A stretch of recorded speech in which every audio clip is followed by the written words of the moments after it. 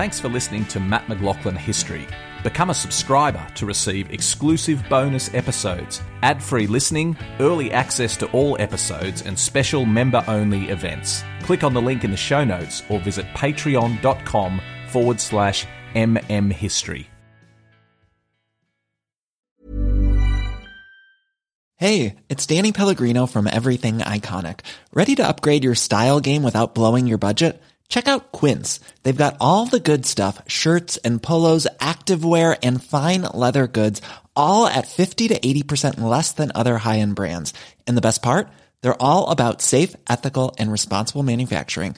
Get that luxury vibe without the luxury price tag. Hit up quince.com/upgrade for free shipping and 365-day returns on your next order. That's quince.com/upgrade. Thank you for joining us on Living History. Before we get started on this week's episode, don't forget about Peter Hart's Gallipoli book that's coming out. I hope you've heard about this. We've been talking about it for a while now.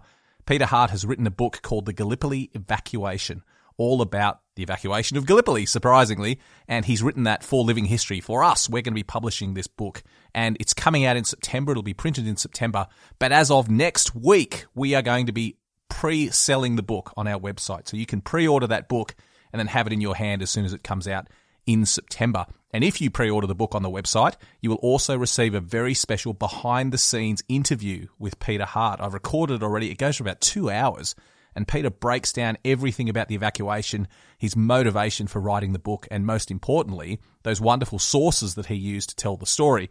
And we've included in that behind-the-scenes interview audio files, actual veterans in their own words, talking about Gallipoli and the evacuation. It's going to be absolutely fantastic. So as of next week, go to the website, which is livinghistorytv.com, and pre-order the book, The Gallipoli Evacuation. In the meantime, here's this week's podcast. A Living History production. This is the Living History podcast, broadcasting live across the airwaves.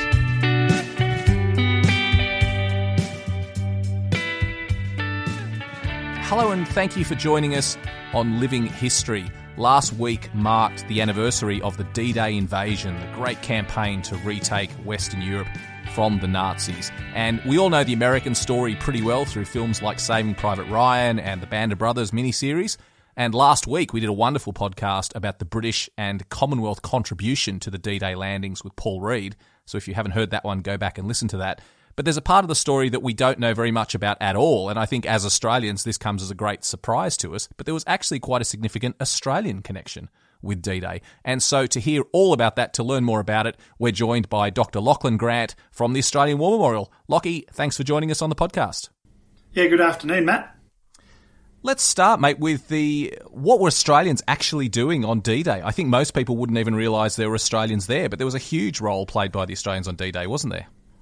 Well, yeah, the Australian story is not well known, but it's a very, very diverse story. One of the difficulties is that there's a few Royal Australian Air Force units involved, obviously, but a majority of the Australians are spread throughout the Royal Air Force and Royal Navy across the fleet, flying all different types of aircraft. In total, there's 3,300 Australians participate on 6th of June. About 500 of those in the Navy, and about 2,800 serving across over 200 Royal Air Force and RAAF squadrons. That's actually a significant contribution. I mean, when you think about the numbers that landed on D-Day, it's only a small amount of the total. But I think this is something we forget, that at this stage of the war, we tend to think as Australians that our efforts were all focused on the war in the Pacific against the Japanese. But throughout the Second World War, we maintained a very strong contribution to the European theatre, didn't we? Yeah, that's right. And we shouldn't just talk about the numbers on D-Day itself, because with a lot of military campaigns, the campaign goes on for 10 more weeks. And there's another 10,000 Australian airmen in reserve in Britain at this time. And casualties are quite high in the Air Force through this period. So more and more of those Australians in the reserve units are joining operational squadrons in the Battle of Normandy as it's waging over the weeks after 6th of June. So what were these airmen and naval people mostly doing in the lead up to D-Day and then on D-Day itself? Well, that's a really good point about the lead up to D-Day, because we know many of the Australians in Europe were serving in Bomber Command, and Bomber Command played a very important role in the interdiction campaign in the lead up to D-Day. And in fact, the interdiction campaign, one of the planners for that was an Australian Air Commodore, Kingston McClary, who was, and the interdiction campaign was bombing bridges, bombing railway yards, essentially isolating Normandy from the rest of France so the Germans wouldn't be able to get reinforcements into the area. And so Australian Bomber Command units in particular were heavily involved in those operations in the weeks leading up to D-Day itself. Are we talking about here specific RAAF squadrons, or are we referring simply to Australian servicemen who were scattered amongst British crews? Yeah, so this has got its origins in the Empire Air Training Scheme, and this was a scheme that saw 28,000 Australians trained as pilots or aircrew, and then they were sent off to join squadrons in Britain. And at the time of D-Day, there's about 16,000 Australian airmen based in Britain, but most of them are serving in Royal Air Force squadrons. So they're serving as individuals, seconded, if you like, to those Royal Air Force squadrons. But there's also the Article 15 RAAF squadrons in Europe at that time as well. But just to give you an indication of that diversity, and this is one of the difficult things pulling the story together, because it's not like telling the story of a division, an Australian division at Tobruk, or a battalion, the story of a battalion at El Alamein. They're serving as individuals scattered across the Royal Air Force and across ships in the Royal Navy. But to give you an indication of that diversity, on D-Day itself, the different types of aircraft that Australians were flying. They were flying Spitfires, Typhoons, Mustangs. They were flying Hellcats in the Royal Navy Fleet Air Arm, flying Hurricanes, Tempests, flying Lancasters, Halifaxes, Mosquitoes, Baltimores, Sterlings, Dakotas, Sunderlands, Beaufighters, Mitchells and Albemarles. So that just gives you a sense of diversity there across all the different commands. Huge range of roles from bombing, supporting the ground units, and dropping paratroopers in the first actions on D-Day itself. Well, tell us a little bit about what the experience was like for those airmen. What were they actually doing in those weeks and days leading up to D-Day, and then what were they doing on D-Day itself?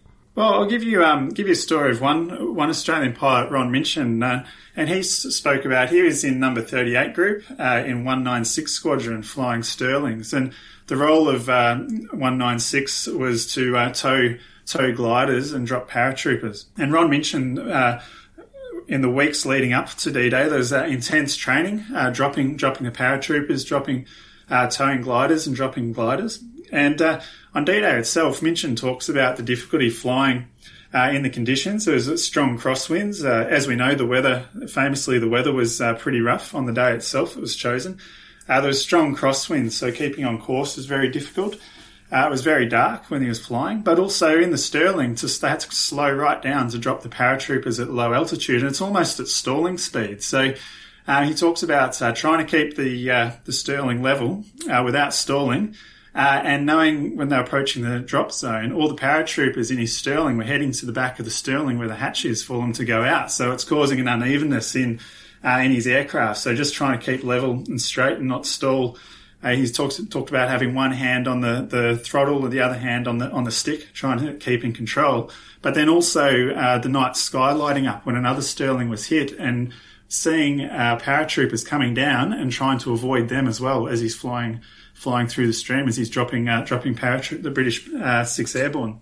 It's one of the unsung stories, really, of the invasion, is that the job played by those pilots. We talk a little bit about the glider pilots and the tough job they had to do, but the pilots of those transport planes that were dropping the paratroopers had a pretty awful time, and that quote really just sums up the difficulties they encountered, doesn't it?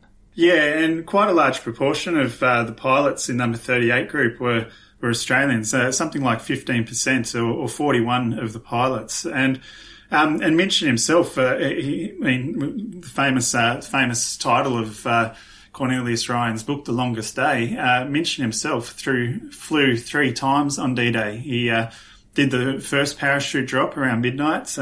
He returned again to drop gliders and supplies in the afternoon, and then again on the evening of 6th of June. So 3 operations in one day. And what about after D-Day itself? Because the Air Force played a huge role. The reason D-Day occurred in so many ways was because of the air superiority that we had over Normandy. What about in the days after D-Day? Were the Australians actively involved as the battle for Normandy really picked up steam? Absolutely, and this is where the Australian casualties really start to build in supporting the ground forces and supporting the lodgement in those 10 weeks after D-Day itself. On D-Day, there's 13 Australians are killed in action, 2 sailors and 11 airmen. But these sort of numbers continue in the days after for the Air Force. On 7th of June, 20 Australian airmen are killed. On 8th of June, it's another 22. As the month goes on, the 13th of June, 28. And in fact, during this period of the battle and the build-up with that interdiction campaign, 1,100 Australians are killed in the air war in Europe. That's quite a significant number if we compare it to some of the other campaigns Australians served in the Second World War. It shows you the contribution, particularly by the Royal Australian Air Force. And 1944, and this period of 1944 was the worst for the RAAF in terms of casualties. And it's very much supporting that lodgement in Normandy. That's absolutely extraordinary, those numbers. And I suppose it makes sense that as the line advanced across Normandy and then across France towards Paris and then eventually across Western Europe, the sorties are becoming longer, they're having to fly further, they're more likely to encounter German aircraft as they push more into Western Europe. So I suppose it makes sense that the casualties are increasing as that battle just grinds on. Yeah, and the Australian airmen fighting in the 2nd Tactical Air Force, so these are guys flying Spitfires and Typhoons, and this includes the Australian Spitfire Squadron, 453 Squadron, which was one of the first squadrons to have wheels on the ground in France after the landings. But their airfields are very close to the front line, so they come under enemy shell fire, but they're essentially taking off and almost immediately engaging ground contacts, and very dangerous flying at low level in the Spitfires and the Typhoons. And 453 Squadron, during the first few months of Normandy, they essentially turned over the entire squadron.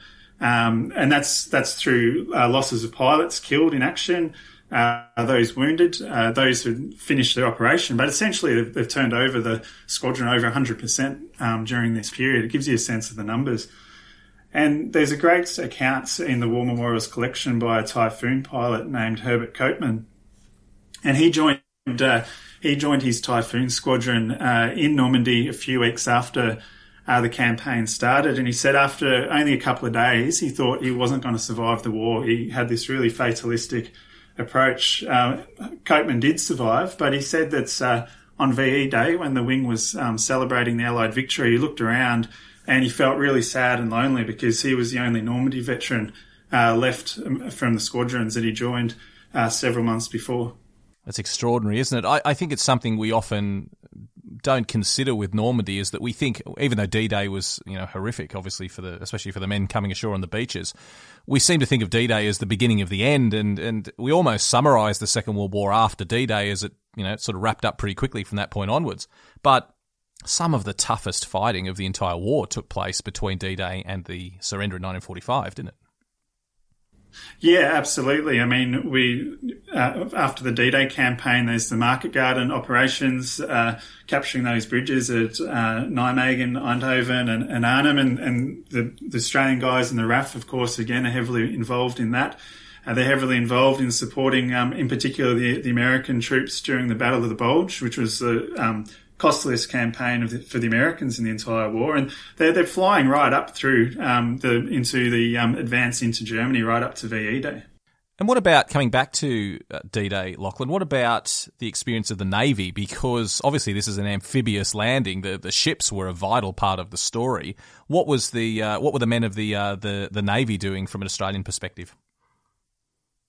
Well, there's some pretty incredible stories by some of our members of the Royal Australian Navy. There's no Royal Australian Navy ships involved in D-Day, but there's about 500 sailors who were sent over to the UK to serve on attachment in the Royal Navy. Many of these men had gone across as in what was called the Yachtsman Scheme, and so these were sailors that had small boating experience, like yachting experience, and these guys, of course, were ideally experienced for commanding small craft, such as landing craft. So a lot of them ended up in combined operations.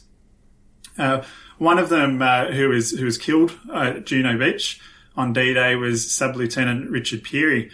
D-Day happened to be his 24th birthday.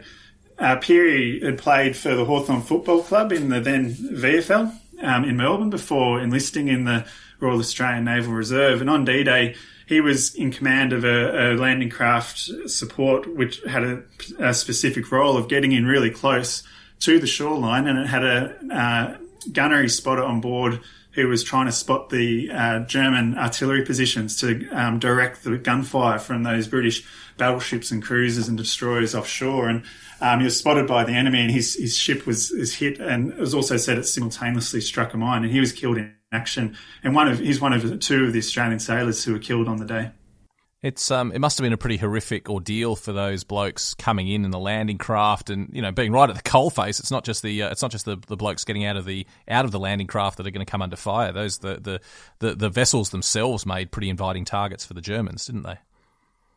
Yeah, absolutely. And the other Australian who lost his life was Sub-Lieutenant Bruce Ashton at Gold Beach, and he was in command of a landing craft assault equipped with a special hedgerow mortar, which was there to clear a path up the beach for the infantry. And his landing craft was hit by a landing craft that was out of control and capsized his craft, and he was killed in action as well. And he's buried in the Bayeux War Cemetery in Normandy. But there's some other amazing stories of Australians in the Navy on D-Day. Lieutenant Kenneth Hudspeth from Tasmania has an extraordinary story. He commanded one of the midget submarines, one of the two British midget submarines, which were essentially the vanguard to the fleet. They were the first two boats to go in to shore. And he actually spent several days offshore because of the delay in the weather. His submarine had to remain submerged, and during daylight hours over there at that time of day, they had to be submerged for about 17 hours before they could pop up for air at night time. But his craft was there to mark the approach lanes to the beach, and so in the hours before the British fleet arrived, they surfaced, set up beacons to help guide the landing craft into shore. And their account's amazing because they're in this very choppy waters, and they can hear the bomber streams going overhead and pulverising the German positions on shore. And they're keeping an eye out for that first glimpse of a landing craft to come through. And then they hear the naval gunfire going over the top of them. And, it must have sounded like a freight train going over. And then in the shadows and the gloom, they start seeing landing craft going past them on either side. And he and his crew were sort of standing on the deck with waves crashing over them, cheering them on. Would have been quite a scene. Just extraordinary. I had no idea about that story. It's brilliant. His extraordinary tale, that was actually his second trip to Normandy. He'd been there in January and in his X-Craft submarine, where he landed beach commandos who helped map what ended up being Omaha Beach. And he actually received his second bar to a DSC he won on the attack on the Tirpitz the year before. So pretty incredible story of service by Kenneth Hudspeth. But D-Day was his second trip to the Normandy beaches. Who knew that there were these great Australian tales being told, being written on D-Day? It's just absolutely extraordinary. What about men who actually landed with British forces? Because even though Australians weren't involved in the landings, there must have been Aussies who were, Australian-born men, born and raised men who were living in the UK and enlisted in the UK Armed Forces. Do we have any numbers? I know it's vague. I know it's difficult to track them, but do we have any sort of indications of how many Australians were serving in the army and actually landed as part of D-Day? Yeah, it's really hard to gauge how many enlisted directly in the British forces during the war, how many Australians in the UK enlisted in the British forces. So there were some Australians. We do know that there was 13 Australians, members of the AIF, who were serving on attachment with the British forces who landed in Normandy.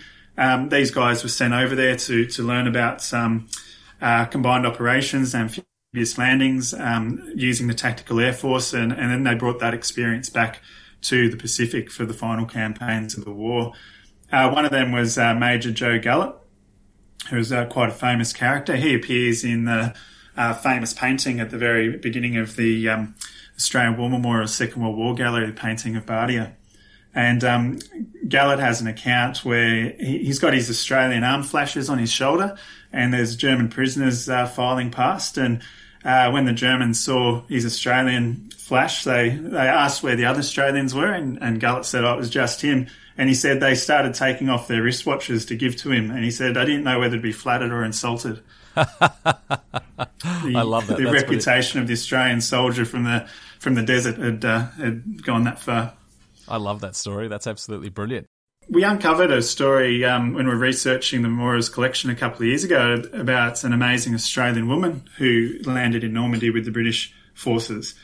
Her name was Olive Sherrington, and she was a nurse in the British Army in the First World War and had married an Australian officer and moved out to Australia. And after her husband had passed away, she was holidaying in Britain when the war broke out and enlisted in the Mechanised Transport Corps.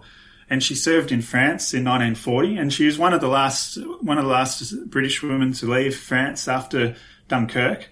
But she was one of the first to return as well when she drove her truck off a landing craft Normandy on about D-Day +3.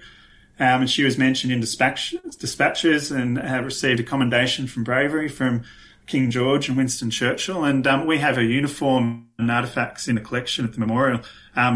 She returned to Australia 7 years after her holiday began, after the war. What a wonderful story. I had no idea about that. That's absolutely incredible. This is what I love about speaking to all you talented people at the War Memorial, Lachlan, is that you've just uncovered these incredible Australian tales. And without the work that you guys are doing there, we wouldn't know anything about these stories. Well, as I said, Sherrington has an incredible account of the campaign in France in 1940, and after D-Day, she's very close to the front lines in Holland during that Market Garden campaign, and she's arrives at Belsen not long after the liberation of the camp there, and some of the items in the memorial's Holocaust display came from Sherrington, who collected them at the Belsen camp after the war. What about after the war, the men and women who'd served on D-Day? Did they receive special recognition from the Australian government for their contribution to D-Day? Did they form associations? What did they do in the decades after the war? Well, that's a really interesting question, Matt, because the involvement in D-Day in many ways was largely forgotten for many years. And in the lead up to the 50th anniversary, when Australia was invited to participate in the commemorations in France by the French President and Prime Minister, the Australian response at an official level was, well, we weren't really involved. And of course, the veterans who were there knew we were involved and wrote to the Department of Veterans Affairs saying, yeah, we were there and that. And eventually a cohort of Australian veterans went over. But this is a part of the difficulty for the veterans who were spread out across all of those different squadrons. Across the Royal Air Force. They came home, and many of them were a part of what was the Odd Bods Association. Odd Bods being odd bodies in the RAAF was sort of the colloquialism of the time. But they didn't have that sort of single experience and single voice. So different members of the Odd Bods Association had very distinct and different experiences. And I've read an account of one Typhoon pilot who talked about how there was no other Typhoon pilots in the association in the city that he lived in, and so there was no one around who had the kind of experience in the war he had. And so every 5 years he would go back over to the UK to join in the festivities and with commemorations with his squadron mates back over in the UK. So he just didn't find anyone in Australia who understood his experience. And Lockie, is the story, the Australian story of D-Day, is that told in any way through exhibitions at the Australian War Memorial? Yes, last year we had a very special exhibition specifically on some of the Australian stories of D-Day, and that was one of the first major exhibitions we would have had at the memorial, recognising the Australian involvement in telling some of those individual stories. But we have a small display case in the Second World War Gallery telling just a handful of the stories, and as I said, including the uniform of Olive Sherrington, the driver in the Mechanised Transport Corps. Well, it's really just wonderful stuff. As we said, a bit of an unknown chapter of a really important story. And if you're listening to this and if you have a connection with an Australian involvement in D-Day, then please certainly get in touch because I'd love to hear your story. Lachlan, what are you working on now at the War Memorial? What are we going to see next from Lachlan Grant? Well, I have been working on a book on the Australian experiences of D-Day, which is a slow work in progress at the minute. But my main job at the War Memorial is looking at the Australians in Bomber Command for the new Anzac Hall development. Well, it's wonderful stuff, mate. I encourage everyone to get down to the War Memorial in Canberra, especially with the changes that are going on there. There's bigger and better things always coming to fruition at the War Memorial. But Lachlan, thank you so much for joining us to tell us this story. It's an important story, and it's just really wonderful to hear your account of it. No, terrific, Matt. Thanks for having me on. Thanks for listening. Don't forget to subscribe and leave a review for the podcast, and visit livinghistorytv.com for more great history content. Ever catch yourself eating the same flavorless dinner 3 days in a row? Dreaming of something better? Well, HelloFresh is your guilt-free dream come true, baby. It's me, Keke Palmer. Let's wake up those taste buds with hot, juicy pecan-crusted chicken or garlic butter shrimp scampi. Hello Fresh. Stop dreaming of all the delicious possibilities and dig in at HelloFresh.com. Let's get this dinner party started.